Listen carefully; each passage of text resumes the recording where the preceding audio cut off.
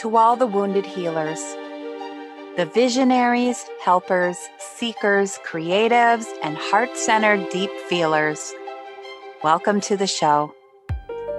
Prairie Visionary Soul is a weekly roundtable of love for the soul curious, whether you're a coach or other practitioner or on your own path to healing, with real conversations about everything from mysticism to mindset, from our bodies to spirituality, from relationships, family and career, to connecting with our intuition and navigating tricky identity shifts. This is the place to come together, dig deep, laugh our asses off, heighten our self-awareness, and lift one another up as women, as wounded healers, as potent, courageous, visionary forces for good in our world.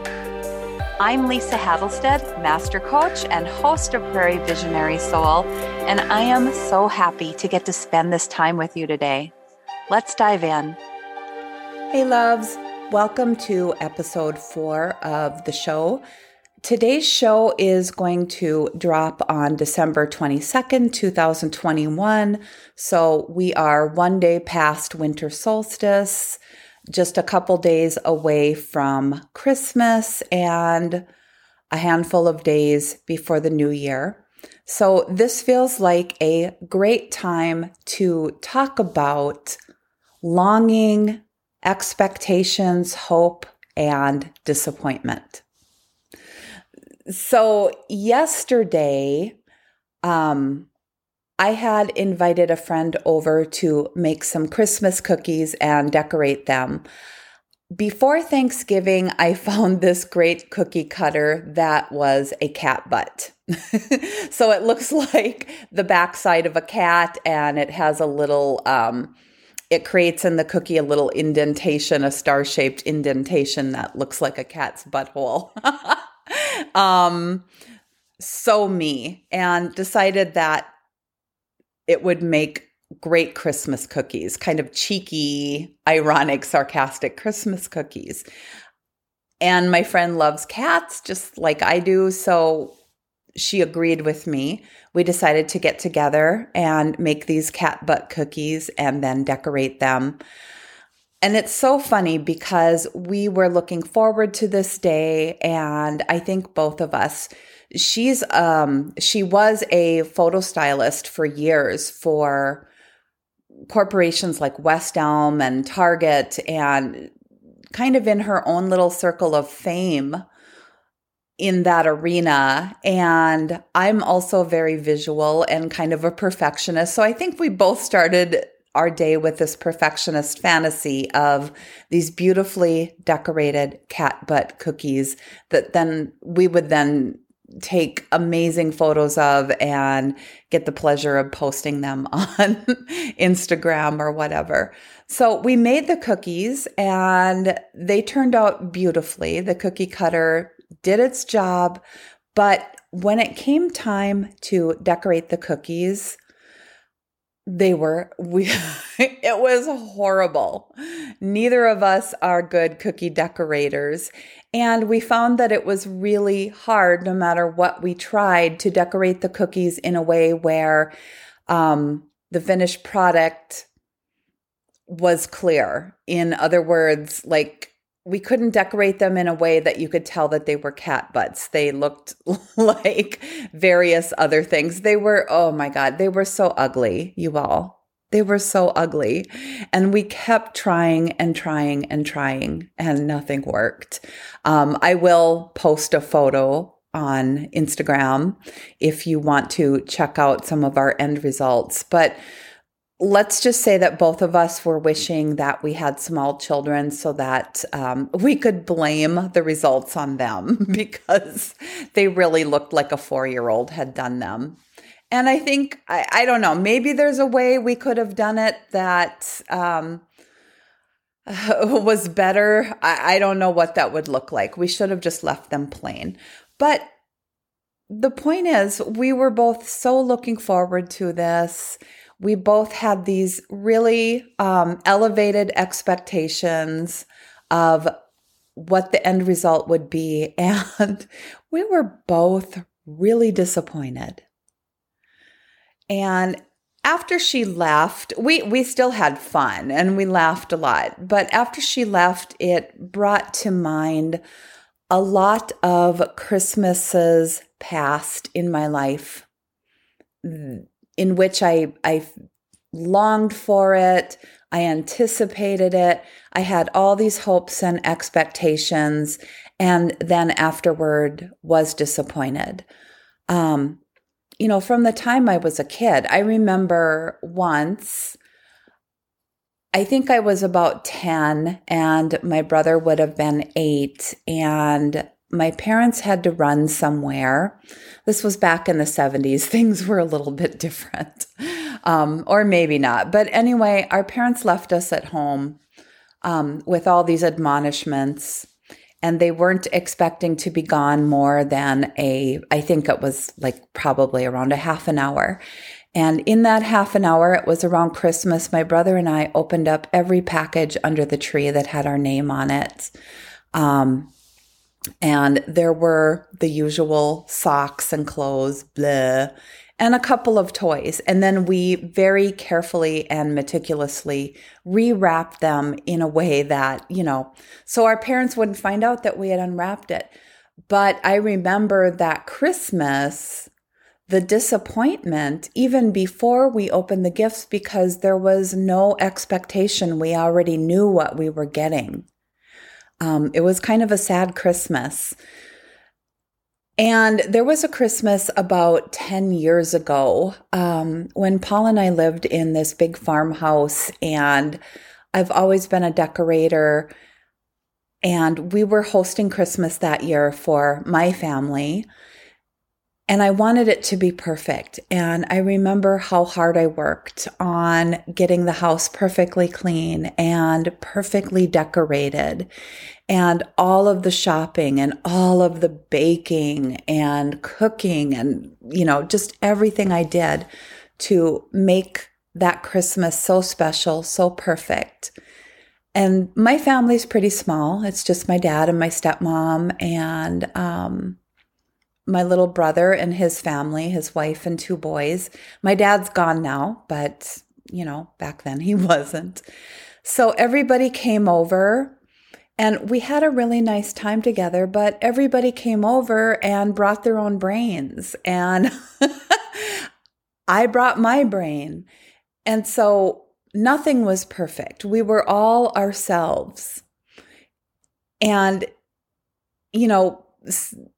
subjectively, it was a very nice Christmas, but in my head, nothing lived up to my expectations of it.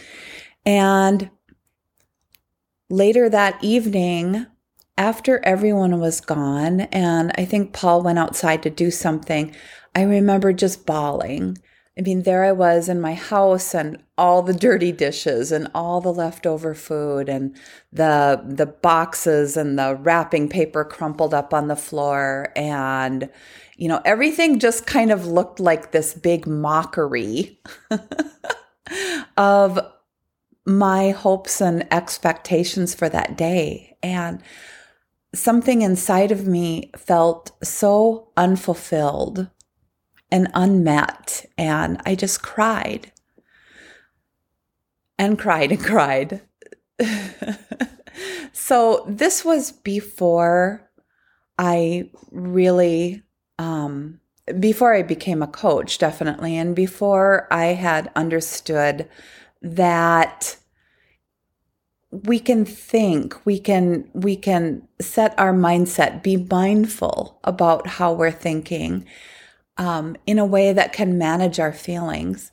So I know retrospectively that I could have fully enjoyed that day so much more simply by managing my mind and really just being mindful and taking things in a way that everything is good, everything is wonderful, this is great.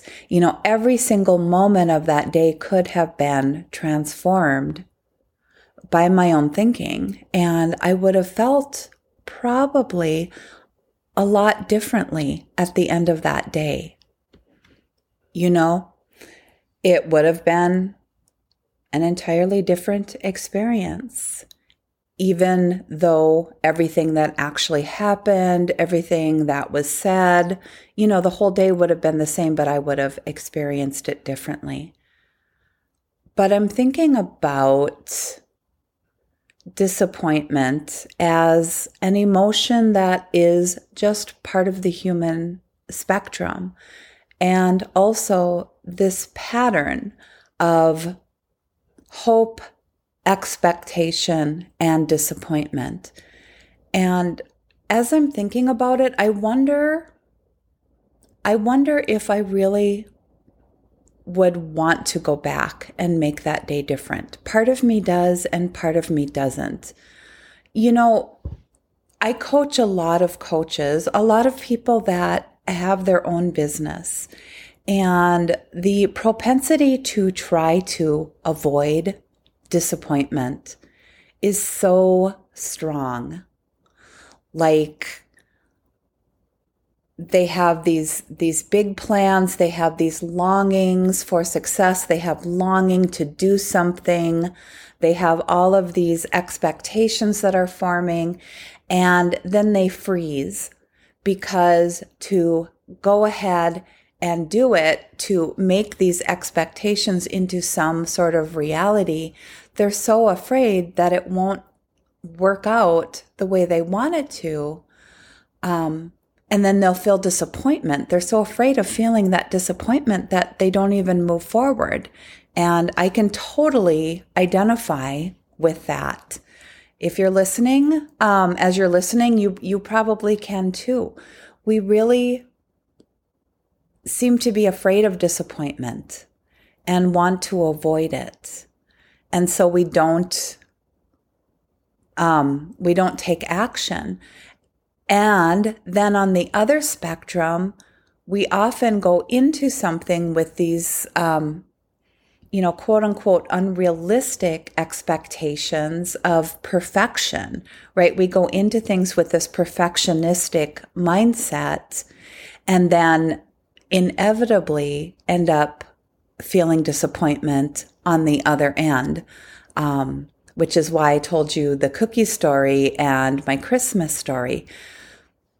So I just find that fascinating, how we try to avoid disappointment and also how we set ourselves up to feel disappointment through perfectionism.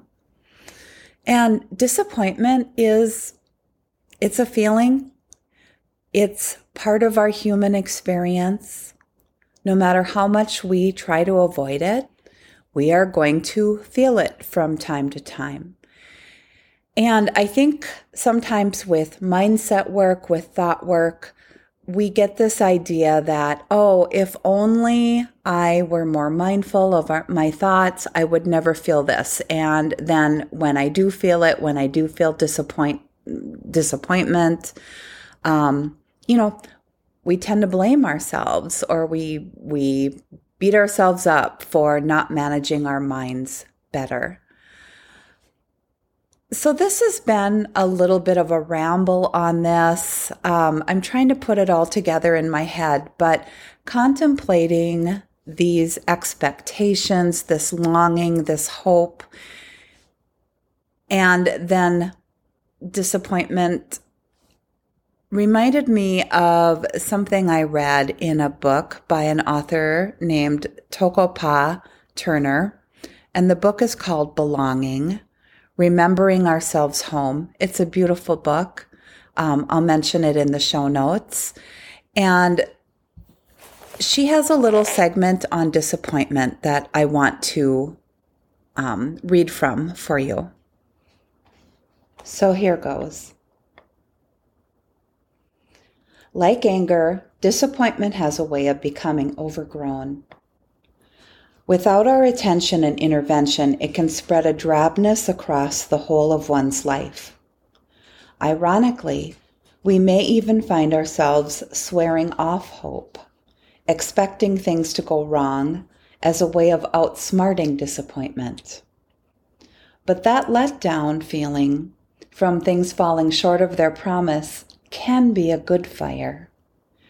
Inside the failure of the situation burns our longing for something better. Disappointment says, I expect more. There is often a hidden falseness that reveals itself in disappointment. Like disillusionment, our tinted view of a thing comes into sharper focus. We realize that something was not up to meeting us well, or sometimes it is us who is not fully up to the meeting. I love that. Disappointment, just like every emotion that we as humans feel, has a purpose. I always talk about our feelings, what we feel in our body, as a compass. And I talk about our body with those feelings as kind of a magic wand. And the compass and the wand are there to kind of point us to our true north, to our own truth, really. Disappointment is a part of that. And I think what I also want to say is that our human path is to conceive of a dream, to hope, to long for it, to expect it, and hopefully move toward it. That's where the vitality of life is. I have a very vivid, vital imagination, and it compels me to move towards something that feels bigger than me.